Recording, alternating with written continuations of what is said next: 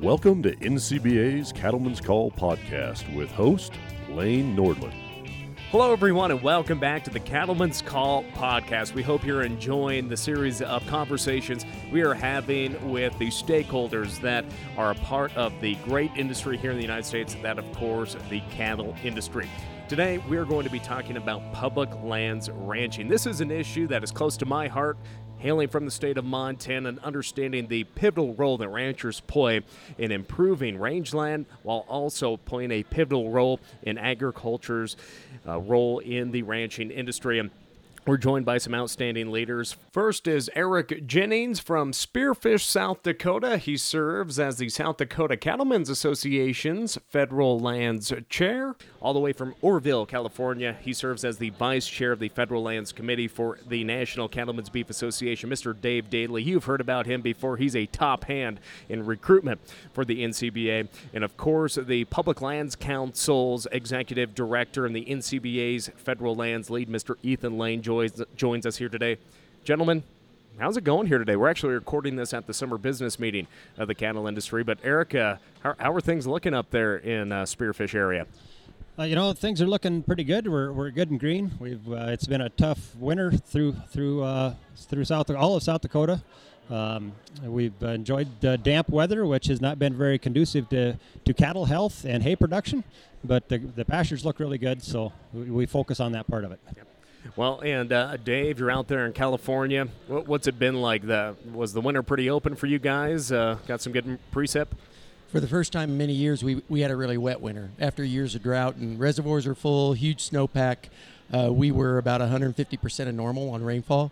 And if you know much about California, that snowpack in the mountains is key to the whole agricultural, what we do in that state. So it's been a good year that way. There's trade-offs with that.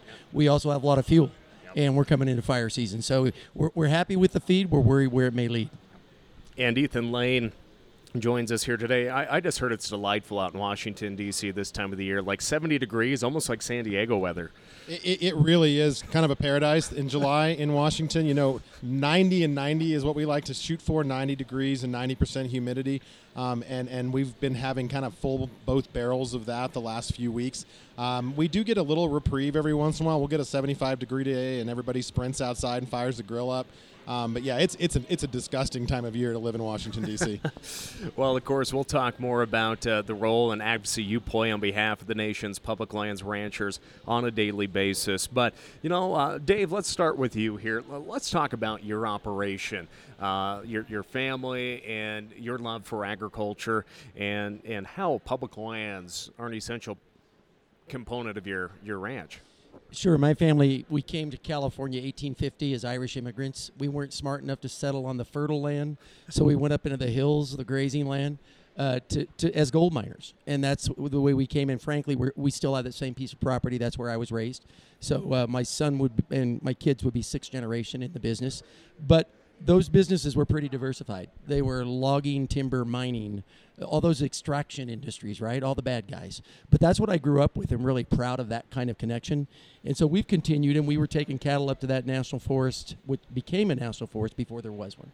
We took cattle to the Sierra Nevada mountains starting about 1870, the early diaries, and we still trail cattle to the same parts of the country. So without that and that connecting point, and it was such a good story for the ecosystem because we were in the valleys in the wintertime.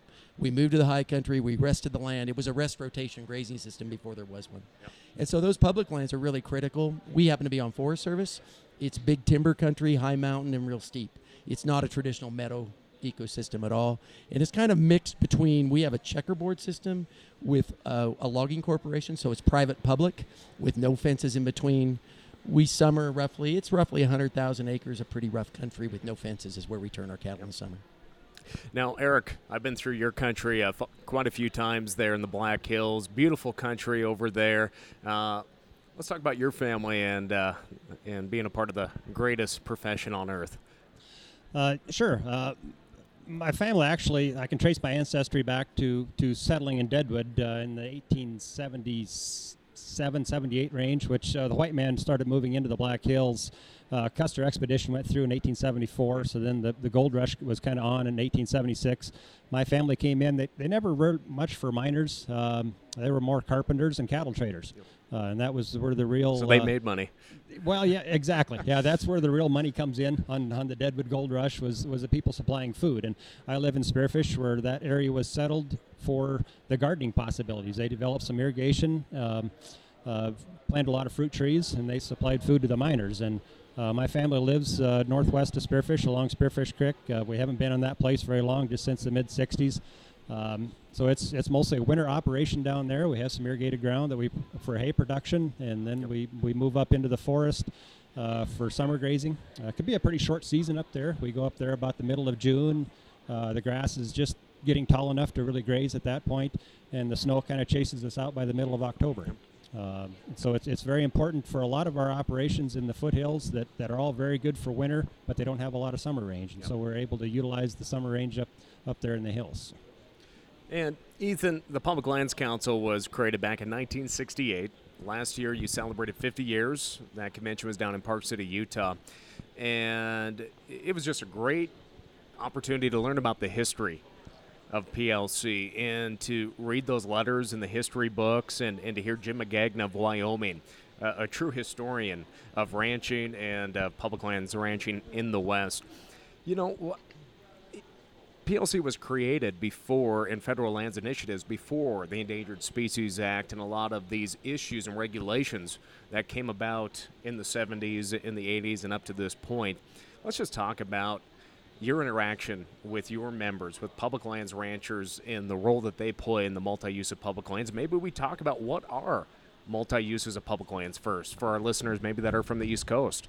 Well, talking about our 50th anniversary and looking back through that history, and like these guys, I mean, my family settled in Arizona in the late 1870s and have been part of that development of the West. Like most of us, I think, that come from this industry, and it is interesting to trace how we got to where we are today, why the Public Lands Council is necessary. None of this was intentional, right?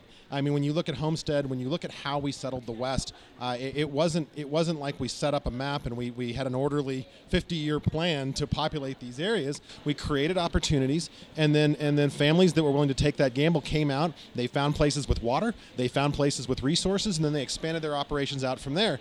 And by the early 1930s, you have the Taylor Grazing Act kind of trying to formalize that system, and by the 60s, 30 years into the Taylor Grazing Act, you see PLC come to be. And I think that's a real interesting kind of trajectory, because it shows that you have folks that for generation after generation have been trying to figure out how to get this right and trying to figure out how to let these lands continue to be productive and make sure that these families are able to continue that stewardship that they've had while balancing a completely different landscape as the time has gone on from all those other groups that have come in. And that really gets to that multiple use piece, right?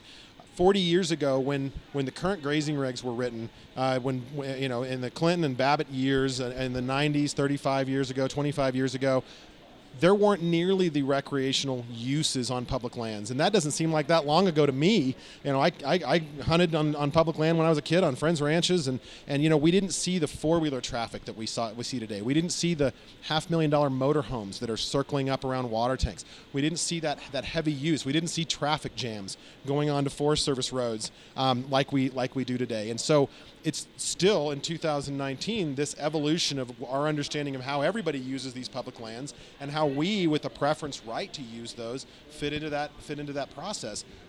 It makes PLC as important today as maybe any time in our history, because these challenges are only getting more complex. And I think you hear that from these guys in talking about that deep understanding of the land that they work on. That hasn't changed, but the forces that impact that from the outside continue to.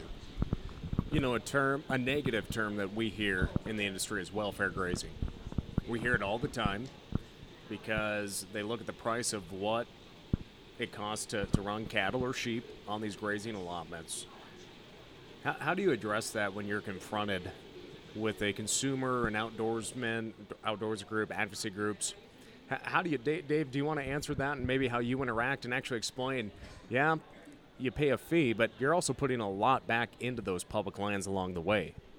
I think one of the challenges we have as ranchers is to communicate that effectively, but also to do that in a positive manner where we realize that there are multiple uses, and those are important multiple uses. In our area, it's timber and recreation and hunting, obviously, and traditionally those sportsmen's group are people that we should work with. They're also outdoors people. We need to have them as our allies. We need to build those relationships. We don't need to antagonize. And I think when you hear that term, clearly that's, in some cases, that's probably a planted term. We have to be careful it doesn't take hold. We have to be willing to explain what true costs are and how that's arrived at. But very honestly, I think the key is ranchers need to be not only the stewards of the land, we need to be the advocates for the good guys.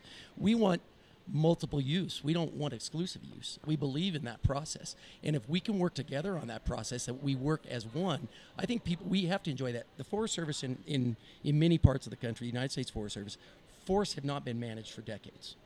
We have fuel load issues, and it doesn't just impact the roads. It doesn't just impact the grazers. It impacts recreation, it impacts timber, it impacts the entire community. Somehow we have to build the story that we're allies in this and that we need to more effectively manage, and we play the important role because we understand the landscape.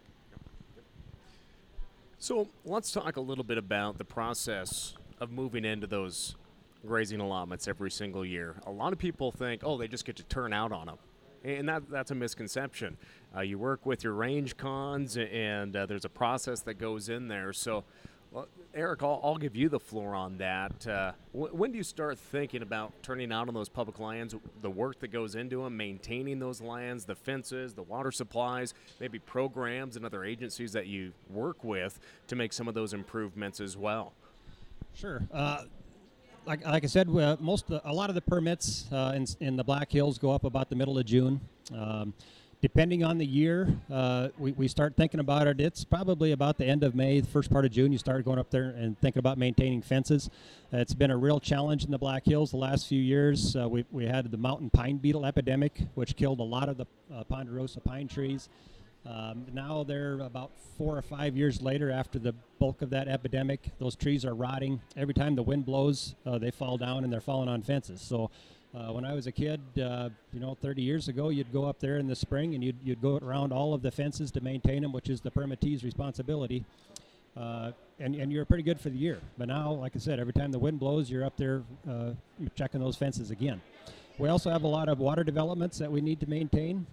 We have some dams. There's a few springs. We've got some dams that we've put in pipelines to protect the spring and the dam. So we gravity flow through pipelines to a water tank to get away from the riparian area. So there's maintenance that goes into those.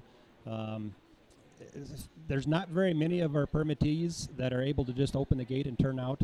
That's one of the unique aspects of the Black Hills. We hauled about 40 miles is what it is up there through beautiful scenic Spearfish Canyon, which is a windy road that if you're in a hurry to get up there, you just have to relax because you're not going to get up there in a hurry. There's going to be tourists up there going 30 miles an hour when you're pretty sure you could be going 50 or 55. So it's just one of those things.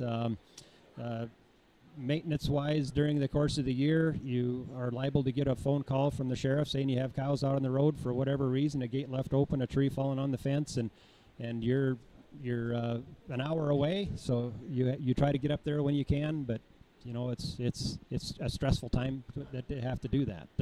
We don't really get a lot of help from other agencies on the public land. And one thing I always like to stress to people is that the public land is there because nobody homesteaded it. And it's not the choicest land. It's rough, it's rugged. Fencing is very difficult. It's full of rocks. It's over rim rock. We utilize some natural barriers, but that isn't as effective as it could be.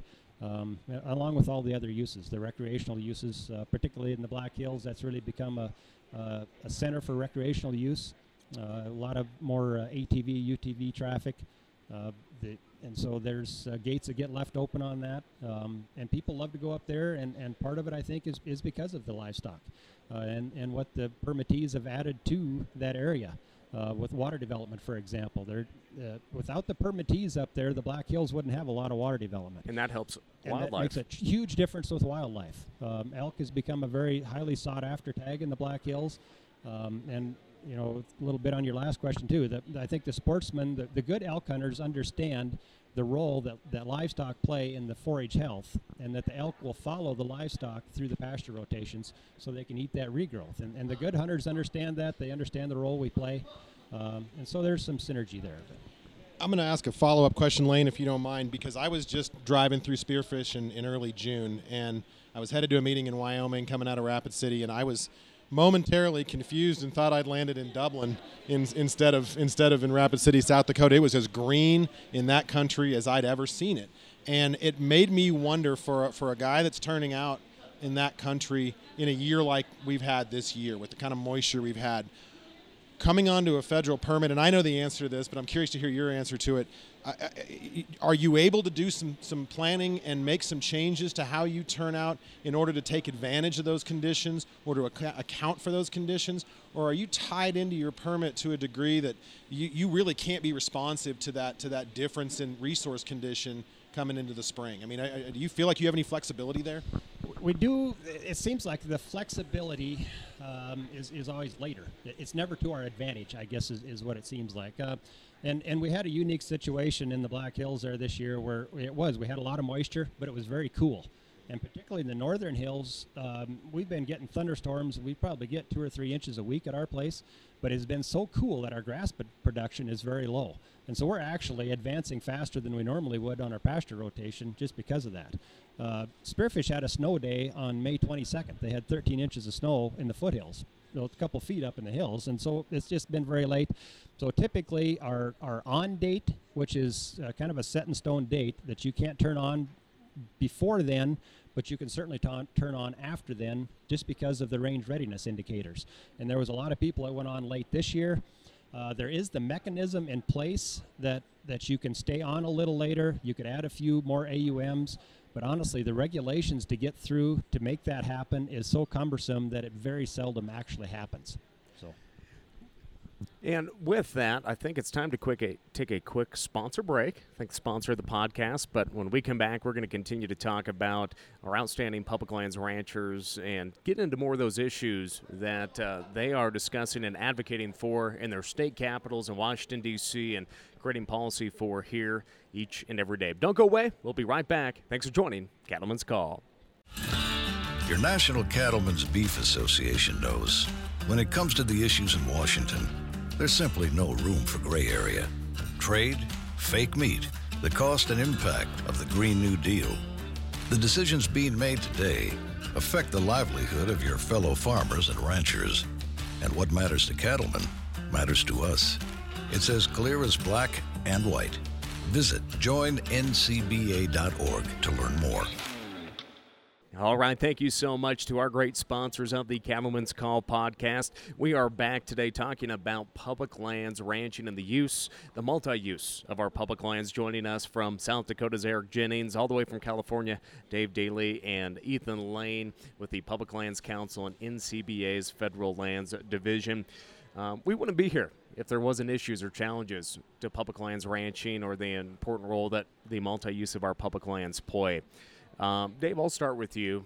State of California, a little different than other states that have public lands grazing, but you've been there since the 1850s. Your family has. You understand the landscapes. You know what works, what doesn't work. But what are some of those state and federal regulations that just make it pretty hard for you to do what you do? Yeah, obviously California maybe deserves its reputation sometimes.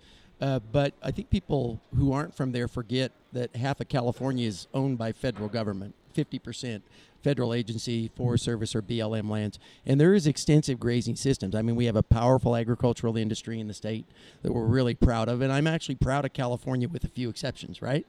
And I think what we need to recognize is everybody has those issues, and it's how do we attack those in different ways. So, and in our case, it's balancing both state and federal rules, right? So in some cases, obviously, Endangered Species Act, you got a National Endangered Species Act. We have a California Endangered Species Act as well. So if we talk about wolves, the federal delisting of the wolves, which we all think are critical and important, that doesn't necessarily solve problems for me in California. What I would like to see, but it's a huge step. We need to do it. So you look at Endangered Species Act. If I look at our members and our public lands land use folks right now, those people who graze on public lands, I would say their priorities and their frustrations are with the level of regulation, both at the federal and state level. That lack of flexibility that we talked about, the unwillingness to think about how do we graze for the landscape rather than graze to a number, and how do we do things that improve opportunities for wildlife and opportunities for people. I don't think we're there yet. So we have to kind of pick which issues we can work on. In our case, I would say, for us in particular, if we could get a more effective fire policy at the federal level that would interact with state agencies in a way that was meaningful, this isn't only about just grazing, this is about human life. I mean, we are catastrophic wildfire because of mismanagement of forests is a real issue that impacts not just grazers, it impacts the public. So I would say if we looked at California, we'd say fire, water, predators, and that whole array of issues at the endangered species level. Well, let's just focus on fire a little bit here, and then we can maybe break those down. Last few years, I mean, California has gone through just catastrophic wildfires, and obviously drought plays a big role in that too, but management and mismanagement are a big part of that. And you're a manager out on that landscape as a cattle grazer. I would say we have to be more proactive and aggressive in convincing the general public how fire and grazing are both tools, and we aren't there yet. Unfortunately, it's taken tragedy in California to get people to pay attention to that. Even in a very liberal state, we have a governor who recognizes that we're going to have to do something about fire. This is a real issue that impacts. And I will say, and I tend to be a little bit optimistic, which surprises people when I'm a public lands grazer. I think what we've done is grazing is starting to become recognized as a tool, even in what I would consider traditional liberal areas. We can graze, we can use that as a tool, and we can use prescribed fire simultaneously. That's an opportunity that we haven't had in our state capital. We need to push that state and federally. Let's use fire as a tool. Let's use grazing as a tool. And all of a sudden, grazing is cool again in certain circles. We need to take advantage of it now. I would absolutely agree with Dave on that. I think we have a real opportunity right now. And there's a synergy there between consumers that are much more interested than they were 10 years ago in where their food comes from. And we spend a lot of time in this industry talking about the fact that people don't know where they think their food comes from the grocery store. I think in some areas we're making a lot of progress on that front, right? People want to know what ranch their beef came from and how it was raised. And that's cool. That's an opportunity for us. But it's also an obligation that we need to make sure that in that process, we're helping them to understand all the things that we're doing in those environments throughout the year that puts back into the land. Because what they're hearing at the same time from either radical environmental groups or animal rights groups or anybody else is that we are the big bad wolf and no different than oil and gas or mining as far as our impact to the resource. And nothing could be further from the truth. And I think Dave and Eric both are from areas that have seen that firsthand. And so, we have a real challenge at the national level, I think, to educate on these issues, but also to find ways to change policy so that there is room to manage better for fire and treating those top level diseases rather than the symptoms. That's something we've focused on. If we have problems with fire, a lot of times it's because of litigation. It's because there's groups that are blocking problems with the forest. How do you target that? You work on NEPA. You work on ESA at a top level to clear some headroom for better management. Eric, how about for yourself over there, working with state officials and with federal agencies? Have you seen any improvements in the last few years and maybe responses to helping manage forests and to improve that risk to lessen the risk of fire? There's kind of a side benefit of the mountain pine beetle epidemic is we really identified the fact that if we put thousands of acres of dead trees in the Black Hills, there's a higher fire risk. And so the state has really been involved with working with the federal government to try to address the overpopulation of pine trees. In that regard, I know the timber people all recognize the importance of cattle grazing to remove those finer fuels off the ground floor to slow the spread of the fire, to keep them out of the trees. Because once they start crowning on those pine trees, that's when the fire really spreads in a hurry.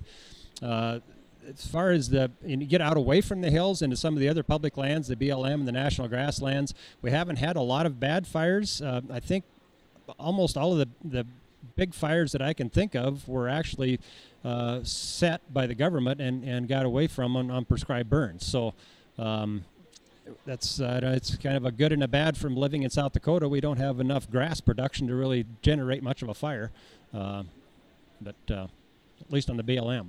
Dave? Well, one of the things that I was thinking about is, as I listen to Eric and I think about our national issues, California, we have started to be more aggressive with our public lands group within the state. We've started to get workshops together with our agency people and our permittees. We have an unbelievable number of vacant allotments in the United States Forest Service, allotments that are not being used. To a certain extent, that's true in BLM. I don't know those numbers as well because I'm a Forest Service permittee. But there's like 200 vacant allotments in California that have not been grazed. And the excuse every time is NEPA, NEPA, NEPA, to the point that our permittees don't even want to talk about it anymore. That if we don't have some fundamental change here, we talk grazing as a tool and we can make a difference. We talk we can improve the forest health, and then we don't do anything about it because we can't even get there. And if we don't have some fundamental changes in NEPA, I'm not sure how we're ever going to get back on the landscape and do the right thing. So, Ethan, let's talk about trying to get some of those changes, working with these different agencies out in Washington, D.C., your boots on the ground every day out in the nation's capital.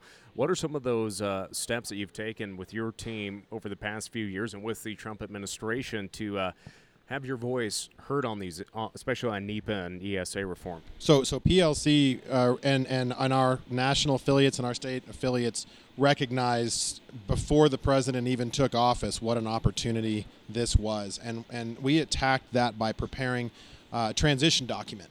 We had everybody from all of our state affiliates and all of our national affiliates come into Denver for a meeting back in December during the transition after the election in 2016. And we had an all-hands meeting, and we all sat there in a room full of whiteboards for a full day, and we talked about what this industry really needed to prioritize in this administration. And NEPA was right at the top of that list, along with the ESA and grazing regs. What we found in the process is we didn't have a lot of comprehensive NEPA policy in the industry. Basically, our policy was NEPA's a pain, right? And that's true, but we need to go deeper than that. So we formed a committee, a working group, and Bob Skinner, our current PLC president, chaired that until he took the presidency over, at which time J.J. Gocochea took that committee over. And that committee focused first on NEPA and then on grazing regs. And what they did was a deep dive into NEPA in order to make recommendations for comprehensive NEPA policy, which we've since passed at both NCBA and PLC. And using that policy, we submitted a document to the administration and essentially said, this is what the livestock grazing industry needs out of NEPA. This is where we identified some problems. This is where you can use categorical exclusions. And quite frankly, in the roundtables and things I've been involved in the several years of this administration, it's become incredibly clear how different we are in NEPA than a lot of these other groups. I sat at a roundtable at the Department of Interior 2.5 years ago with Secretary Zinke and his team, and there were probably 30 different groups in the room. And there were pipeline companies, transmission line folks. And I remember the people that did the Delaware Gap transmission line in the Northeast, which was a massive infrastructure project, were complaining that the NEPA took them 3 years to get that project done. And I sat at the other end of the table, and I sat back in my chair, and I must have been more dramatic than I meant to be because everyone kind of looked my direction. I said, we shouldn't even be in the same room with you guys. And we have permittees that have been waiting 15 years for a renewal on a permit with a continuing use and no resource issues. And yet here we sit. And so it really is a unique application of NEPA in the cattle industry. It's an over-application of NEPA for the cattle and sheep industry both. So what we're hopeful to see out of this based on those changes that we've recommended, and I do think we're going to see movement from the White House on NEPA maybe in the next few weeks, is some guidance heading down to the agencies that better communicates to them not just what their authority is under NEPA, but where they don't need to be spending time and resources to use it as a tool, because it becomes an incredibly effective weapon for the environmentalists to take us to court, to take the agencies to court, and to stop rightful multiple use activity. You mentioned the sheep industry, and of course, we're at a cattle meeting right now, but J.J. Gocochea, he's a state veterinarian in Nevada, public lands rancher. He, in talks that I've had with him, he always uses the example that the sheep industry always faces the headwinds first before the cattle industry. And that's why cattle producers really need to pay attention to what is happening to those sheep producers on public lands and with wildlife interaction with the bighorn sheep. And because they're going after the sheep producers, they'll come after the cattle producers next, these radical groups. And I guess what would your response be to your fellow cattle producers to look in the same industry but a different species that people are raising? Yeah, the sheep industry in some cases has been a really tough tale. It was very very strong industry in all of California. And frankly, I still think we're second or third in sheep production. We have a large packing plant out there and a strong enough bass culture that there's still some big operators that work in that country that we're really proud of. But just their ability to access public lands is almost non-existent anymore. I mean, it's a really difficult challenge for them. And it's one that in some respects, particularly in my country, which was sheep dominated at one time, it actually in some respects makes more sense than cattle because it's a browse range. But nobody was able to survive in that business because of all of the issues that surrounded their ability to operate. They were pushed from business. And we do need to pay attention. I somehow, though, would like to phrase that. We got to do that without being, I hate to use a weak pun, but crying wolf. We have to somehow tell a positive story instead of look like we're poor little me. And I think sometimes if we get in this negative, oh, poor little me, the big guys are after us, we look weak and we don't look proactive. And I think, somehow we need to be able to say, hey, we're environmentalists too. And somehow we shy from that sometimes to say we do the right things on the landscape. And we don't need to position ourselves as the anti-environmental group. We may be anti-radicals, but we want to do the right thing for the landscape just like anybody else. Well, and just speaking on that point, the Ruby Valley Strategic Alliance out of Montana, it's a group of ranchers, the conservation districts, the water users, and then these conservation environmental groups where 5-10 years ago, these guys couldn't even be in the same room. And last year, and I've used this as an example of a lot of my talks, and when I interact with people, I went on this tour last year, and these ranchers talked about how irrigation helps replenish the groundwater, how it improved. We have fish and game officials in Montana talking about how that public lands grazing has increased elk herds on there. Maybe what are some of your experiences maybe now that you didn't have a few years ago with maybe some of these conservation groups? You don't agree with them maybe. I don't want to put words in anyone's mouths, but having that dialogue has changed because these groups are finally, you're telling a positive story. How has that changed maybe for you? Maybe you haven't seen that yet, but maybe some examples from Eric and Dave. Excuse me, go ahead. Elk, as I mentioned before, elk is become a major species in the Black Hills. There's been a big turnaround from our state game department, the Game Fish and Parks of South Dakota, recognizing the importance that cattle play in the forage production and the grass health in the Black Hills. 5 or 6 years ago, it was extremely adversarial between the state and the permittees on elk.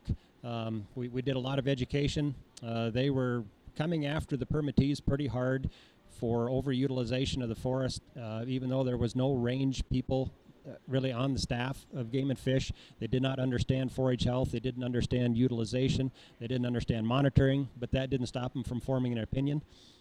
So we've done a lot of education on that. We've had stakeholder groups that we've gotten together, and even now there's a program in place, a process there where the state game gets together with the Forest Service and does an annual tour to evaluate the range conditions, and if need be, they will have some extra elk tags, contingency tags is what they're called, to reduce the number of elk.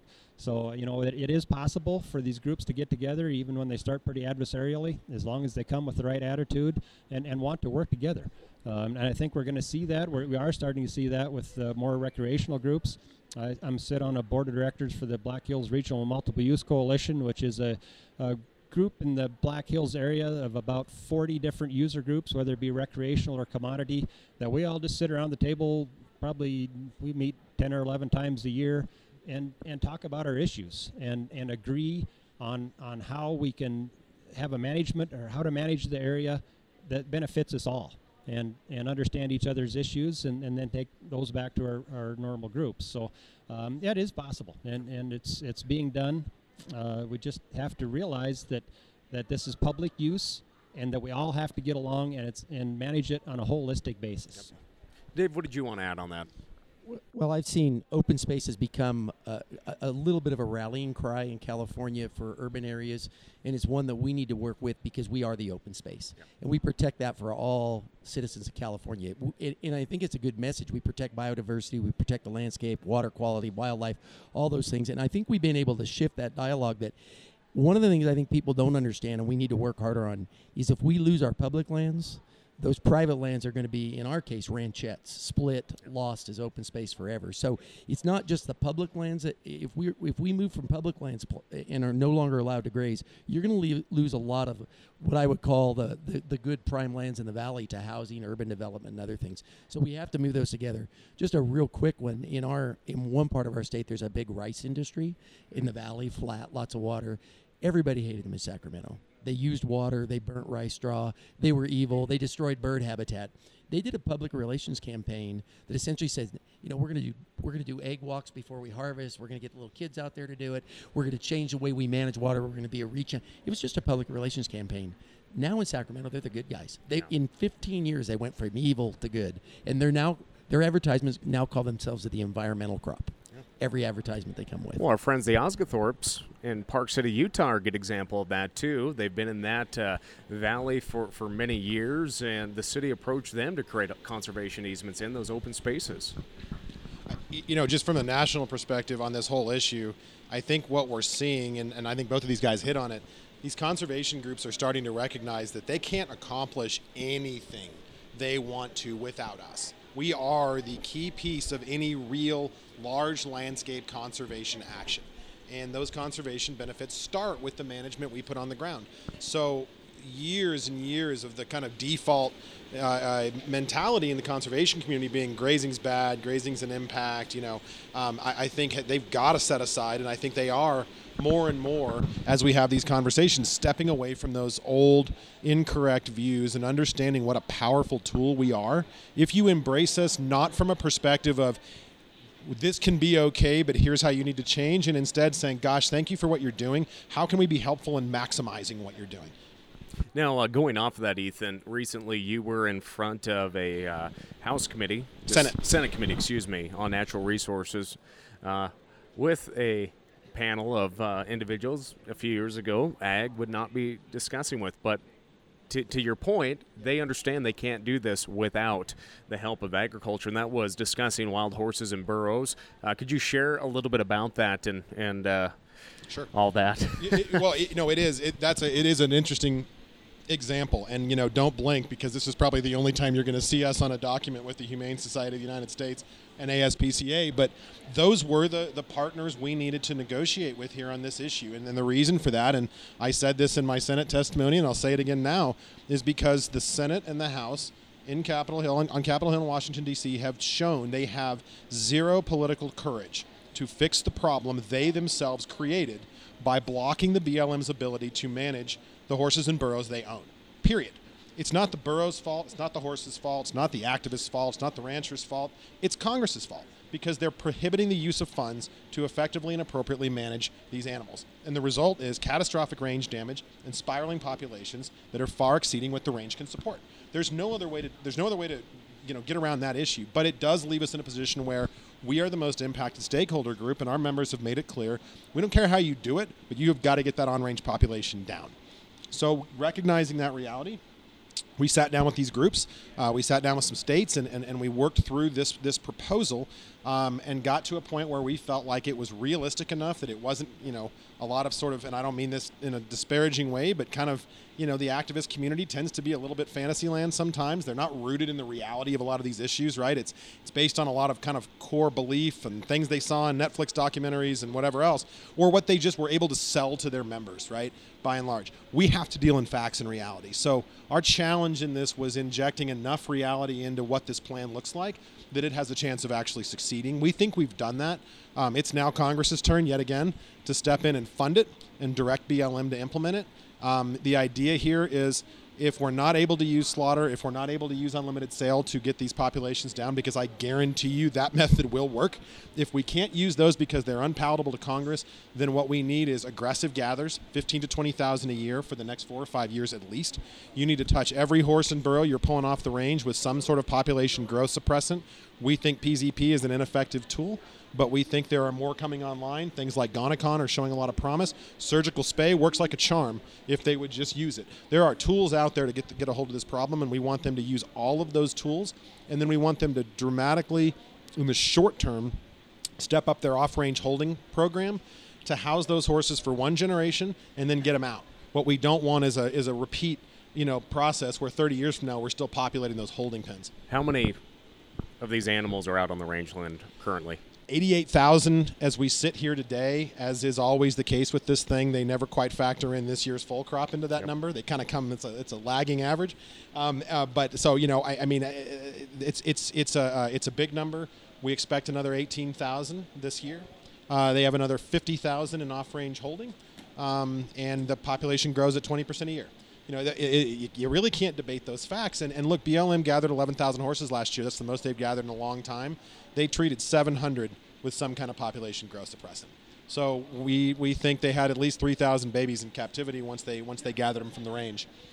So those are the numbers, and it really is. It's going to overwhelm. The water's going to get over the top of the dam here pretty quick. And I think if you talk to folks who have horses in their backyard, they'll tell you they've been there for several years now. Yep. Now, a big problem that we're seeing on the endangered species side of things are grizzly bears. And I was talking to sheep producer John Helly out of Dillon, Montana, before I flew down here the other day, and I just said, "Hey, how's it look up on the allotments up in the gravelly mountains?" And he goes, "There's bears everywhere." And they have legal H-2A workers that come every year and help them shepherd those sheep. And he goes, he fears for their lives every day.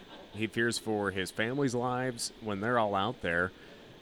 Why is it so important? I'm just going to bring this up. The Public Lands Council annual meeting is going to be the 25th through the 28th in Great Falls, Montana. And you're going to take stakeholders and PLC members on a tour up on the Rocky Mountain front, showing them that type of bear country in north central Montana. And then this is southwest Montana where John Helly's at. But, it comes down to ESA and those regulations. And why is it so important to get these bears delisted? First off, just to be able to manage them in an appropriate way.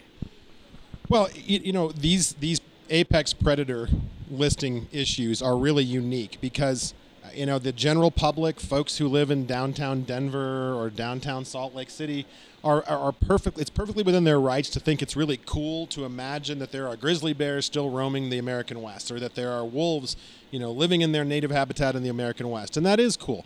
But there's got to be an understanding and a respect for the men and women and the families that work and live in those environments. I'm from Arizona. My family had a place in northern Arizona with Mexican gray wolves on the property, and I can tell you that when you have to make those decisions and you have to make those calculations every time you walk out the door, and you have livestock, you have animals to protect, and you have little kids and dogs, and you're thinking constantly about the threat that's quite literally waiting at the tree line and watching everything you do. It has a far different impact on how you live your life than it does if you're admiring them from afar. And so, it's one of those issues we always struggle with public lands and these issues, because those voters, those taxpayers that live in condos in downtown Salt Lake City have every bit as much of a right to comment and weigh in on how we manage these resources as we do sitting around this table. But we do have a special space in that discussion because we are impacted. We do live there.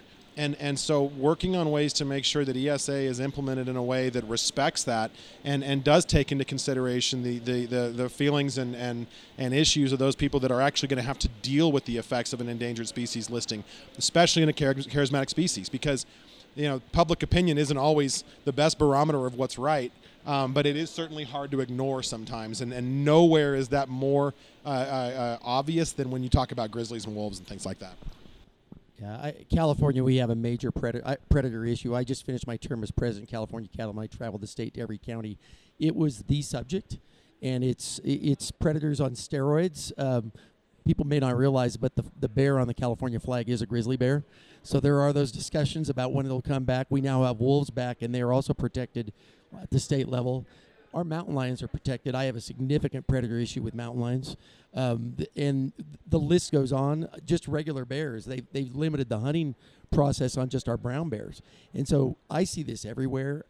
And the challenge with that one, to be honest, I don't have an easy solution because we tend to lose it on this one with public. And so we have to be, wherever we can, we have to get what we can to at least be able to have depredation permits, ways to work through the process. We have some of those in California. We don't have enough. But I don't see this problem getting smaller. Until there's any impact on recreation or urban areas, people tend to ignore what we do. And even in that case, sometimes they blame the person if there's an impact on a recreation area. I won't attribute this to anybody who maybe doesn't want this quote attributed to him, but you're exactly right. And I had a fairly senior government official 2 years ago tell us exactly that. Until hikers start getting dragged off the trails by grizzly bears, they're not going to understand the reality of doing what they're wanting to have done. We've talked about a lot of the challenges that public lands ranchers are facing, but what are some of those positive aspects that you have out in the countryside? The rewarding aspect of being able to be a part of that multi-use plan and to enhance that habitat and to be able to stay in business. Eric, what does that mean to you? Yeah, I reminded of my neighbor that we were talking about life in the public lands and life in the forest and what a pain it can be at times, when you're fighting snow, you're fighting public, and you're fighting this and you're fighting that. But he reminded me, he said, my best days I get to go up there and check on cows. It's a wonderful spot to be in. South Dakota can be very dry, particularly in western South Dakota. You go up in the hills, they get a lot more moisture, and you can see the Timothy grass is pretty darn tall, and the water is pretty fresh. The calves do wonderful up there. Those calves will come out of there 50 or 100 pounds heavier than everybody else's. And we cuss wildlife often, but we enjoy seeing them too. It's fun to be able to see a herd of elk and right up until they wipe out your fence. But it was fun up until that point, so yeah, there are a lot of challenges, but there's a lot of benefits too. And it's it's part of a way of life for us. And I think that we all respect the fact that we're still carrying on the tradition set by our ancestors, and we recognize the contributions we make to the health of the public lands, and I think we are rewarded by that and honored by the fact that we're able to do that. So, Dave? I would echo Eric's comments. I don't see any of us wanting to change that. We do have a tendency to complain a little bit, and I think it's the nature of our business. Don't go to a sale barn or you get every negative comment in one day if you really want to. And I think in some respects, I understand that, but we're still doing it because we love it. And I don't see that going away, and we value those landscapes, those ecosystems, the wildlife. That's part of who we are, and I don't want to go away from it.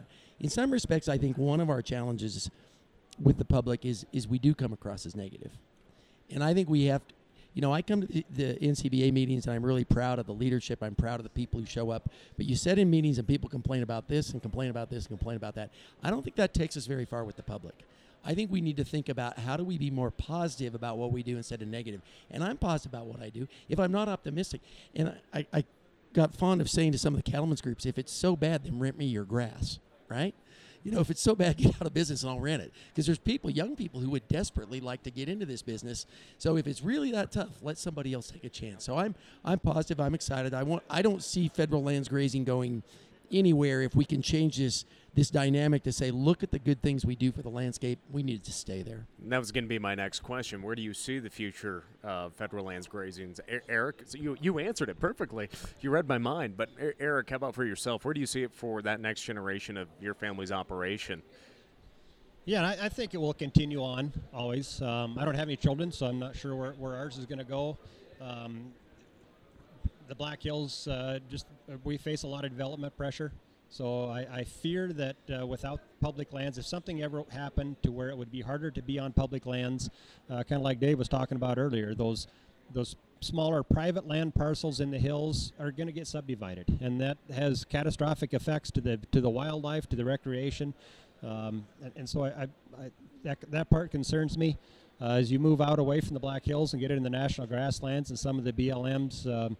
They face continual struggles, but it's an important part of agriculture in South Dakota is to maintain those public lands. And agriculture is, I think we're up to a $32 billion industry in South Dakota. It's the number one industry in South Dakota. It's very dependent on agriculture.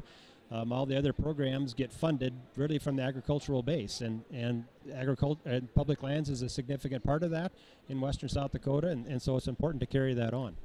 How do young producers that have never had, their families maybe never had a public grazing permit, because a lot of the time it gets passed through the operation. What's your advice to a young producer out there? Is it possible to get in there and work with those? I mean, you mentioned there's a lot of land out there that those allotments aren't being utilized just because of other reasons, obviously. But that's something I think we don't talk about sometimes is how's that next generation that maybe only has 1,000 acres of leased land or deeded land, how do they acquire one of those public lands leases? We haven't made it easy. I think the policies at the federal level have made it almost impossible to do. I think it's something we should look at. And I honestly don't think that's just about public lands. That's about all lands. We don't have a mechanism we talk about encouraging young people, but we really don't have a process, right?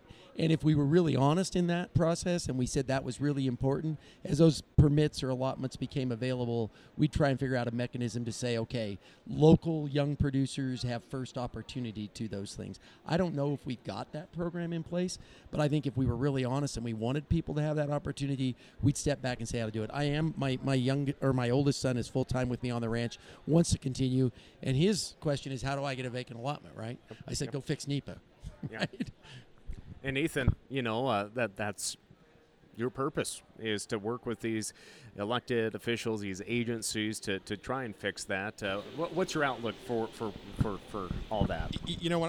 When I came to work here 4 years ago, my wife laughed when this opportunity first came up, and she said, "How did you figure out a way to work for an industry that you love their product so much?" And you come from that background, and I mean, I think it's such a cool time to be a beef consumer. Right, and I mean the different things people are doing in their operations that are translating into this crazy diverse array of products available at the grocery store, and so we view our job as focusing on creating as much headroom as possible for our producers on the ground to do that, right? To pursue whatever that value proposition is that makes their ranch unique, that's going to give them the ability to stay viable and thrive for the next 50 years. And what a cool opportunity to focus on that. But yeah, I mean, the best way we can do that is to hear these concerns and look for ways to target those key problems that are systemic in the federal lands grazing administration and try to either cure them or make them work better. And it's a work in progress, right? We're going to continuously have to look at that and change based on conditions, based on public opinion. And we're going to have to keep a real strong eye on those core principles of why we're out there, why we deserve to stay out there, why we're so important to the ecosystems and the communities that we serve. But I do think there are some incredible opportunities right now from a market perspective, and I think that public lands ranchers have one of the coolest stories to tell in that space. So I'm excited about it. It's a fun time to be working on this stuff. We're making progress on a lot of issues that I think people felt like we may never make progress on. I think we're going to have a lot of stuff happen this year that I certainly didn't think I would see in my lifetime. So there's a lot of reason to be optimistic right now. And to Dave's point, I know there's always folks at meetings that come with their head hung down and they're grumpy about what's happening in their operation. But man, there's a lot of cool stuff happening right now. There's a lot of reason for optimism. Well, gentlemen, we've been talking here for just over 50 minutes, and I know you have a busy day here this afternoon.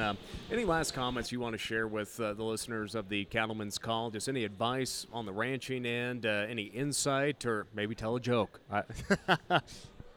Keep it clean.